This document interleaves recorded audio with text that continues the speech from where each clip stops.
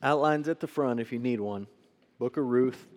We're going to dig around a little bit. We have read it, and so we're going to talk about some of the big themes and the big ideas. A lot of times, studies I have heard of Ruth get very technical on some of the things happening within the book, and there's value in doing that and digging around with the things in the book. But sometimes you get so lost in that you miss where Ruth fits in the overarching story. And it's not just a nice story about Ruth, but it's one little part of the entire story of Scripture. And so every night on Wednesday nights, we're trying to put these books in context, and we're going to do that with Ruth. There's something in us as human beings, and I don't know if it's Western culture or if this is universal around the world, but we like to make lists of things. And if you surf around on the internet, you see things all the time about the greatest restaurants in a particular city, or the greatest beaches in North America, or the greatest sports teams. Every week, you got to get on ESPN and say, where are the Cowboys at? On the power rankings, ESPN. Did they move up any? Number 2 this week, right? They're getting close, so you got to watch that. Lists, all these different lists. And so as I'm thinking about Ruth, I start thinking about famous couples. And I do a little bit of internet research, which is a dangerous thing. And this is by no means an official list or a comprehensive list of famous couples. But here are some famous couples as I've compiled all this information for you, done all the hard work, all the research, all the Googling. This is Antony and Cleopatra. Yes, Antony and Cleopatra. Oh, that was not the reaction I expected to that picture. Oh, how sweet. Mike and Carol. There you go, Brady Bunch. Barbie and Ken, they belong on this list. Anybody know that one? If you're my age, you know who that one is. Zach and Kelly. Zach Morris, Kelly Kapowski, Saved by the Bell. You got to put them in on any list of famous couples. Beauty. You know what? I actually found another picture of Beauty and the Beast. Put the next one up. There you go.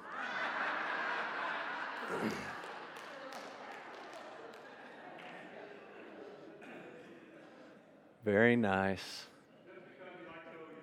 Yeah, that's right. That's right. Homer and Marge. Groans from the audience for Homer and Marge. John and Yoko. Kennedys. That's a good picture.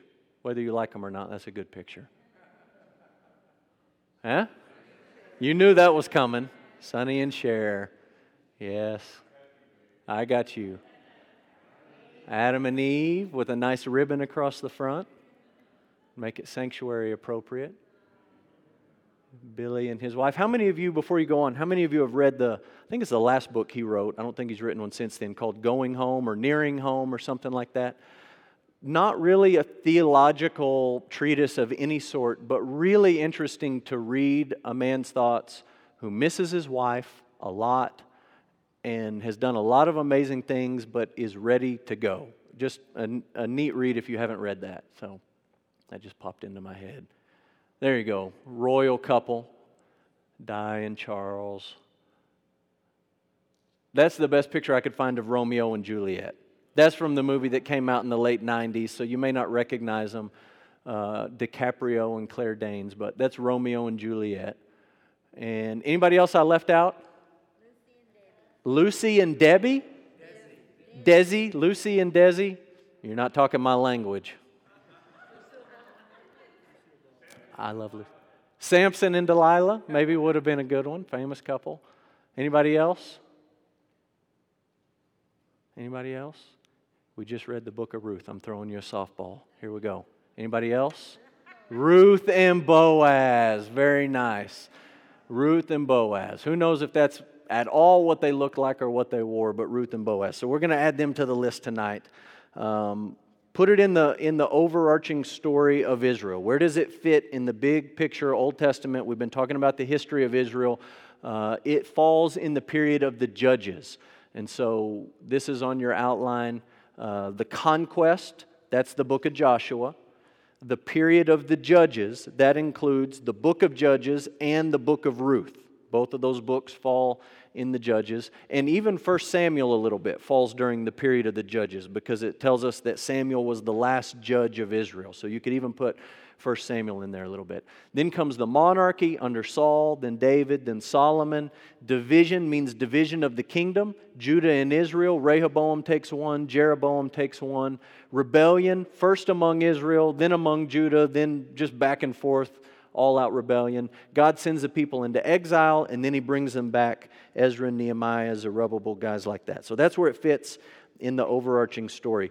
If you have your Bible, we've read Ruth, so we don't really need to read a whole lot in Ruth, but turn the page back to the left one and remember the very verse that comes before the book of Ruth, the last verse in the book of Judges, Judges 21:25. It's the exact same thing you read in Judges 17, verse 6. It says, "In those days there was no king in Israel. Everyone did what was right in his own eyes." And so if you're here last week, you remember we talked about Judges. First couple of chapters of Judges say this is sort of how the whole thing goes. There's this cycle, right, of sin and punishment and repentance. Then God sends a judge or a savior or a deliverer. The people are rescued and they respond with sin, punishment, repentance, and just the whole cycle goes over and over. And we looked at the judges, 4 major judges, 8 minor judges, and the last of all of them is the most famous one, is Samson. And we talked last week that after Samson, the cycle changes in Judges and there's no repentance. It is not mentioned anymore after Judges 16.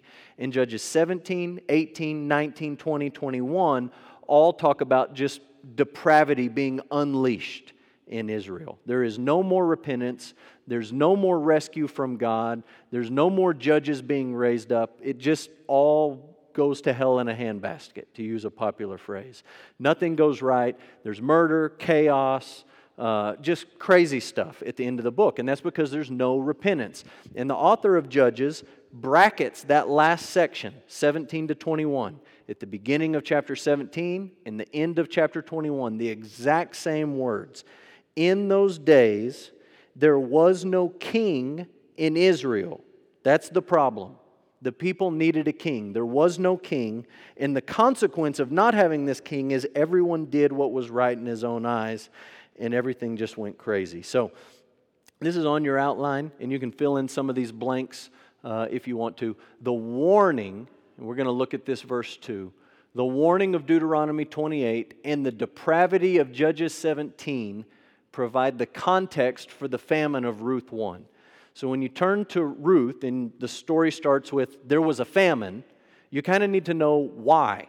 And you need to know the background. And Judges is part of that, the rebellion of the people. But let's also go back and look at Deuteronomy 28, starting in verse 15. And we'll go down into the 20s. Deuteronomy 28. This is Moses talking. Getting the people ready to go in, right? They're right across the river. They can see the promised land. Moses is getting them pumped up. Deuteronomy 28:15. "But if you will not obey the voice of the Lord your God, or be careful to do all His commandments and His statutes that I command you today, then all these curses will come upon you and overtake you. Cursed will you be in the city, cursed will you be in the field, cursed shall be your basket and your kneading bowl, cursed shall be the fruit of your womb, and the fruit of your ground, the increase of your herds and the young of your flock. Cursed shall you be when you come in, and cursed shall you be when you go out." It doesn't sound very good. "The Lord will send on you curses, confusion, frustration, in all you undertake to do, till you are destroyed and perish quickly on account of the evil of your deeds, because you've forsaken me. The Lord will make pestilence stick to you until He has consumed you off the land that you are entering to take possession of it. The Lord will strike you with wasting disease, fever, inflammation, fiery heat, drought, blight, mildew. They will pursue you until you perish. And the heavens over your head shall be bronze, and the earth under you shall be iron. The Lord will make the rain of your land powder. From heaven, dust shall come down on you until you are destroyed." So Moses says, look, if you're not faithful to God, this is what you can expect. It is not going to go well for you. This land flowing with milk and honey is just going to dry up. And you get to Judges, the end of Judges, and you read that and you say, they have done what Moses warned them about.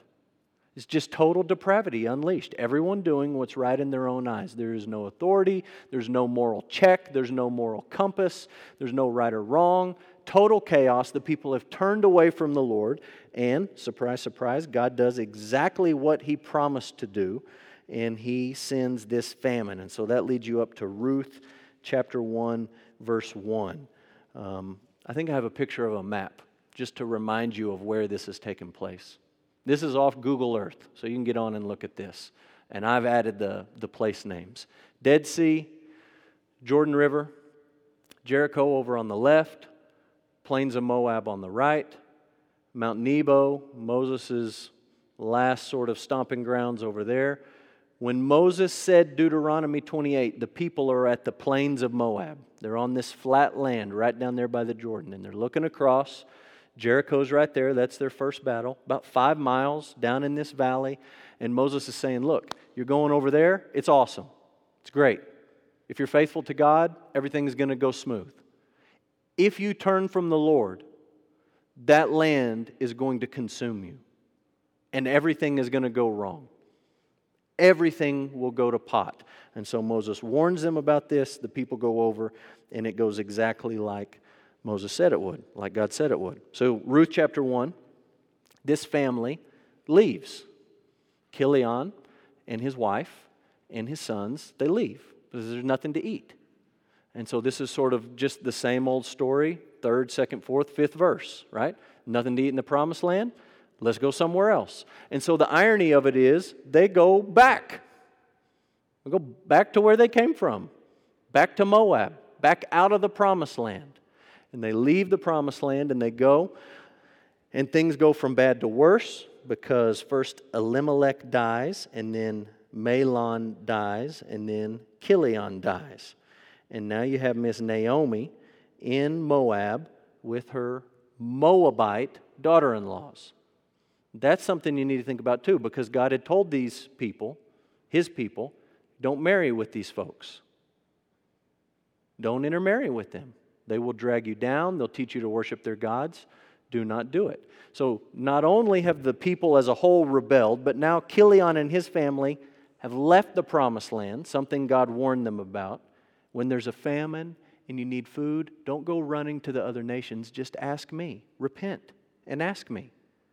But we're in Judges 17 to 21. There's no repentance. Nobody's asking. So they leave. And they go. And they give their sons to these foreign women. Another thing that they were not supposed to do. And God says, okay, I got to get your attention. Elimelech dies. Mahlon dies. Chilion dies.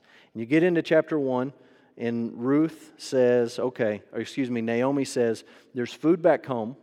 The famine's over. I'm going back. You girls stay here. And we are going to read again. Look at chapter 1, starting in verse 16, down to 22. Ruth said, do not urge me to leave you or to return from following you. Where you go, I go.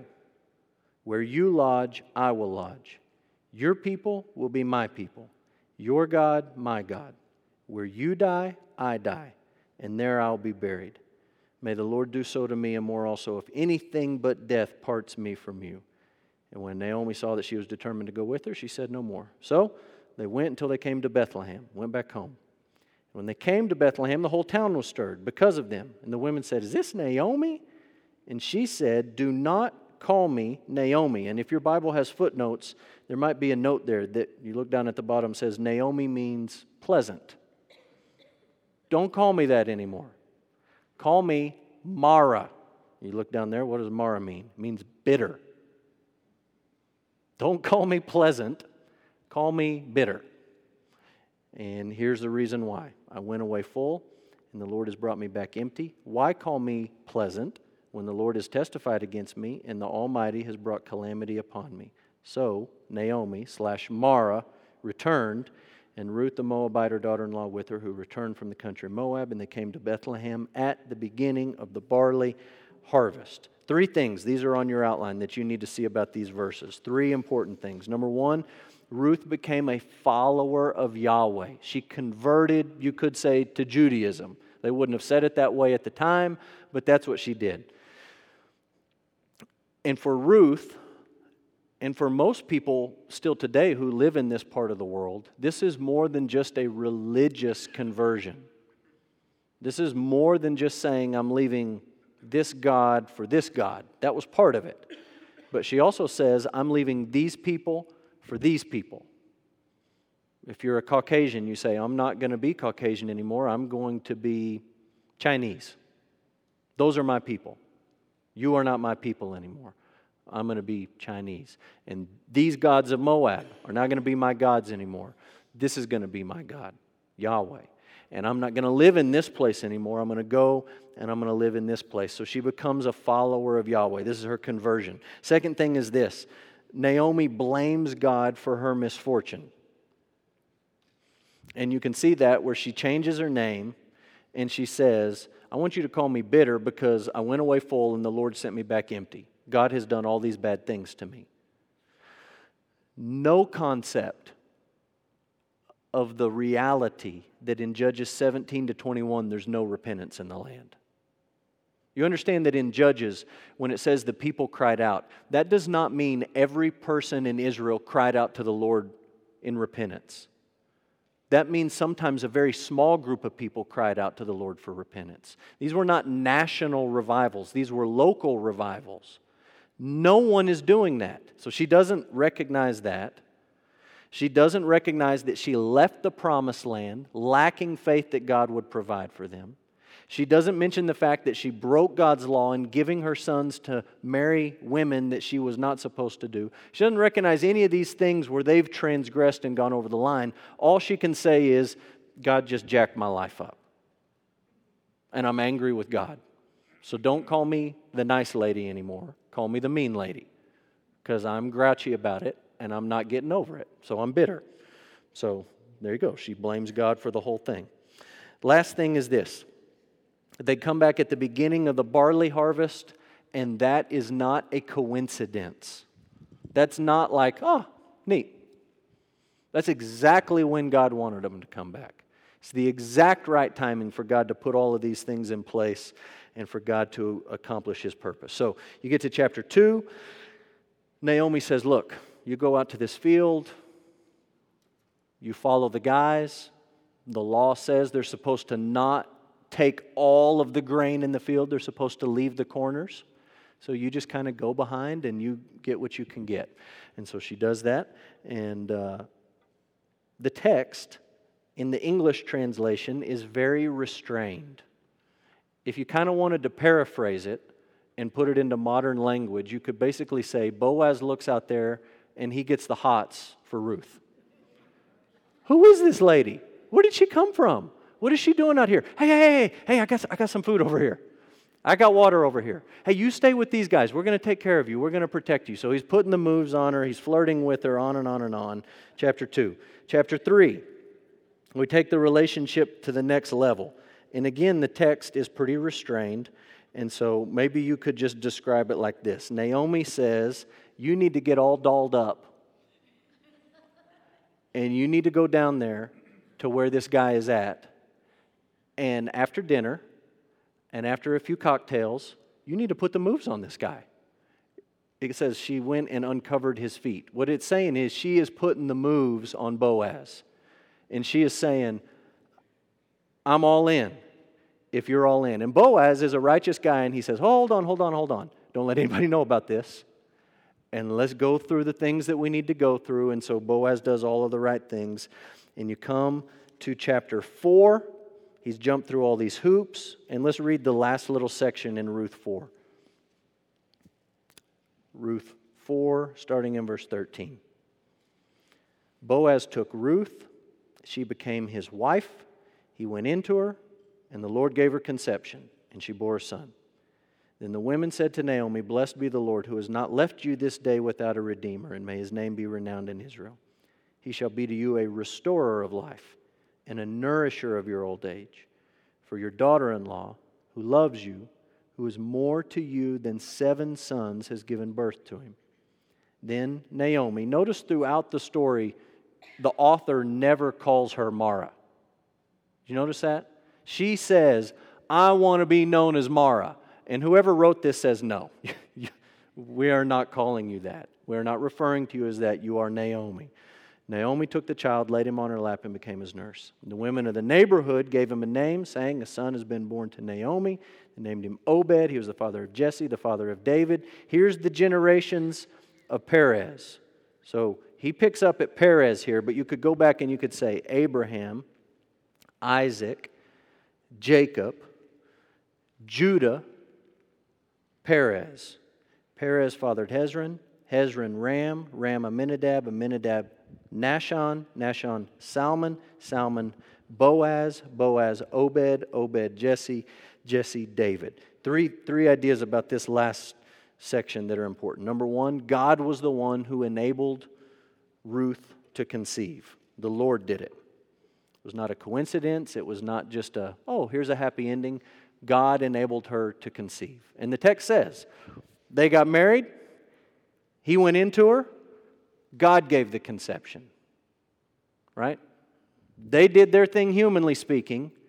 God was the one who gave conception. And you can just write out in the margin there, you can look this up later. Deuteronomy 32:39 says, I am the Lord, there's no God beside me. I kill, I make alive, I wound, I heal. There is none that can deliver out of my hand. So God is sovereign over all this. Second thing is this. Naomi's friends looked at her life and they saw God's blessing.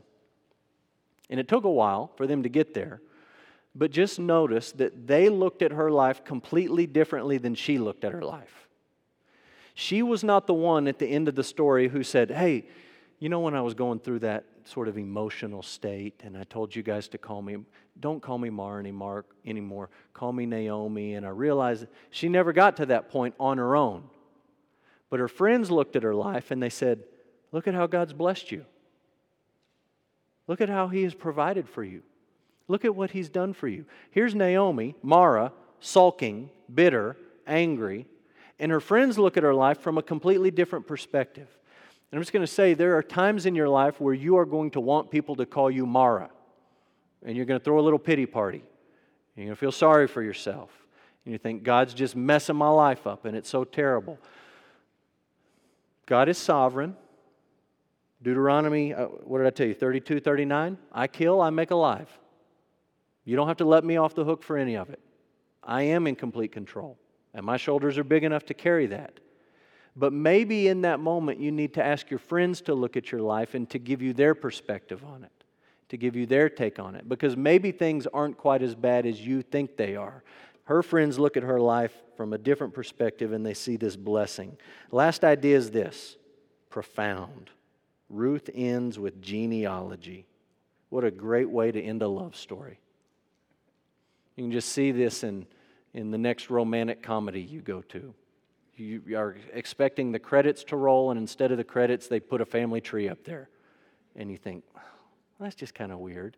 But this is more than just a family tree, and we talked about this last week. God had made promises to Abraham. And you got to understand, this is the same story that kicked off way back in Genesis.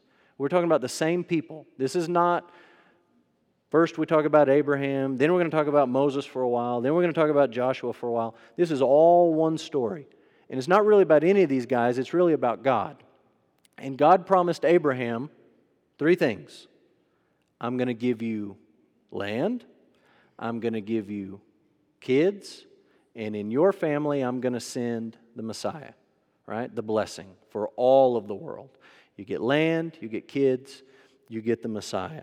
And so those promises go Abraham, Isaac, Jacob, Judah, Perez, Hezron, Ram, Amminadab, Nahshon, Salmon. Who am I leaving out? Boaz, Obed, Jesse, and David. And when Ruth ends, the light bulb goes off. And you draw a line, if you could. If you had a scroll, you could do this. You can't do it in a book very well. But you draw a line from the last verse of Ruth all the way back to the last verse of Judges. And you say, there is no king in Israel. That's the problem.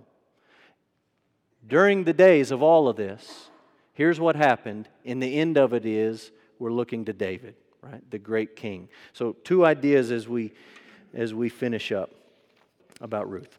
This is an important one.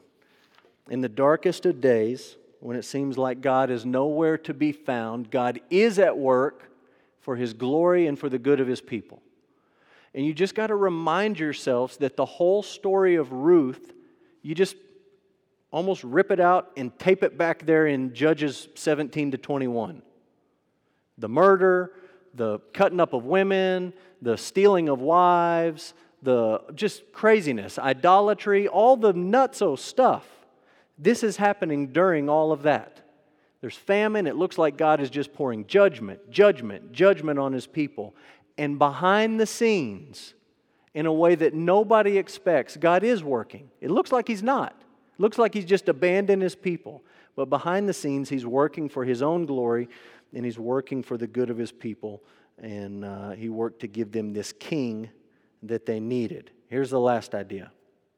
Ruth is a book that points us to the capital K king who solves the problem of Judges 17 and 21. That king is not David, but it's Jesus. And as we keep going in 1 and 2 Samuel, 1 and 2 Kings, we realize that Saul is not the guy they need. David is not the guy they need. Solomon starts off great. He is definitely not the guy they needed. It is not Rehoboam or Jeroboam. It is not any of the good kings who came later. Hezekiah, Jehoshaphat, none of those guys. It's Jesus. And we looked at this verse last week. Matthew chapter 1, the genealogy of Jesus. Matthew begins his book with the genealogy. This is the book of the genealogy of Jesus Christ, Jesus the Messiah, son of David, the son of Abraham. Abraham was the father of Isaac, Isaac the father of Jacob, Jacob the father of Judah and his brothers, Judah the father of Perez and Zerah by Tamar, Perez the father of Hezron, Hezron the father of Ram, Ram the father of Amminadab, Amminadab the father of Nahshon, Nahshon the father of Salmon, Salmon the father of Boaz by Rahab, Boaz the father of Obed by Ruth, there she is, and Obed the father of Jesse, Jesse the father of David the king, and you go all the way down right up to Jesus Christ. Now, one last idea is this.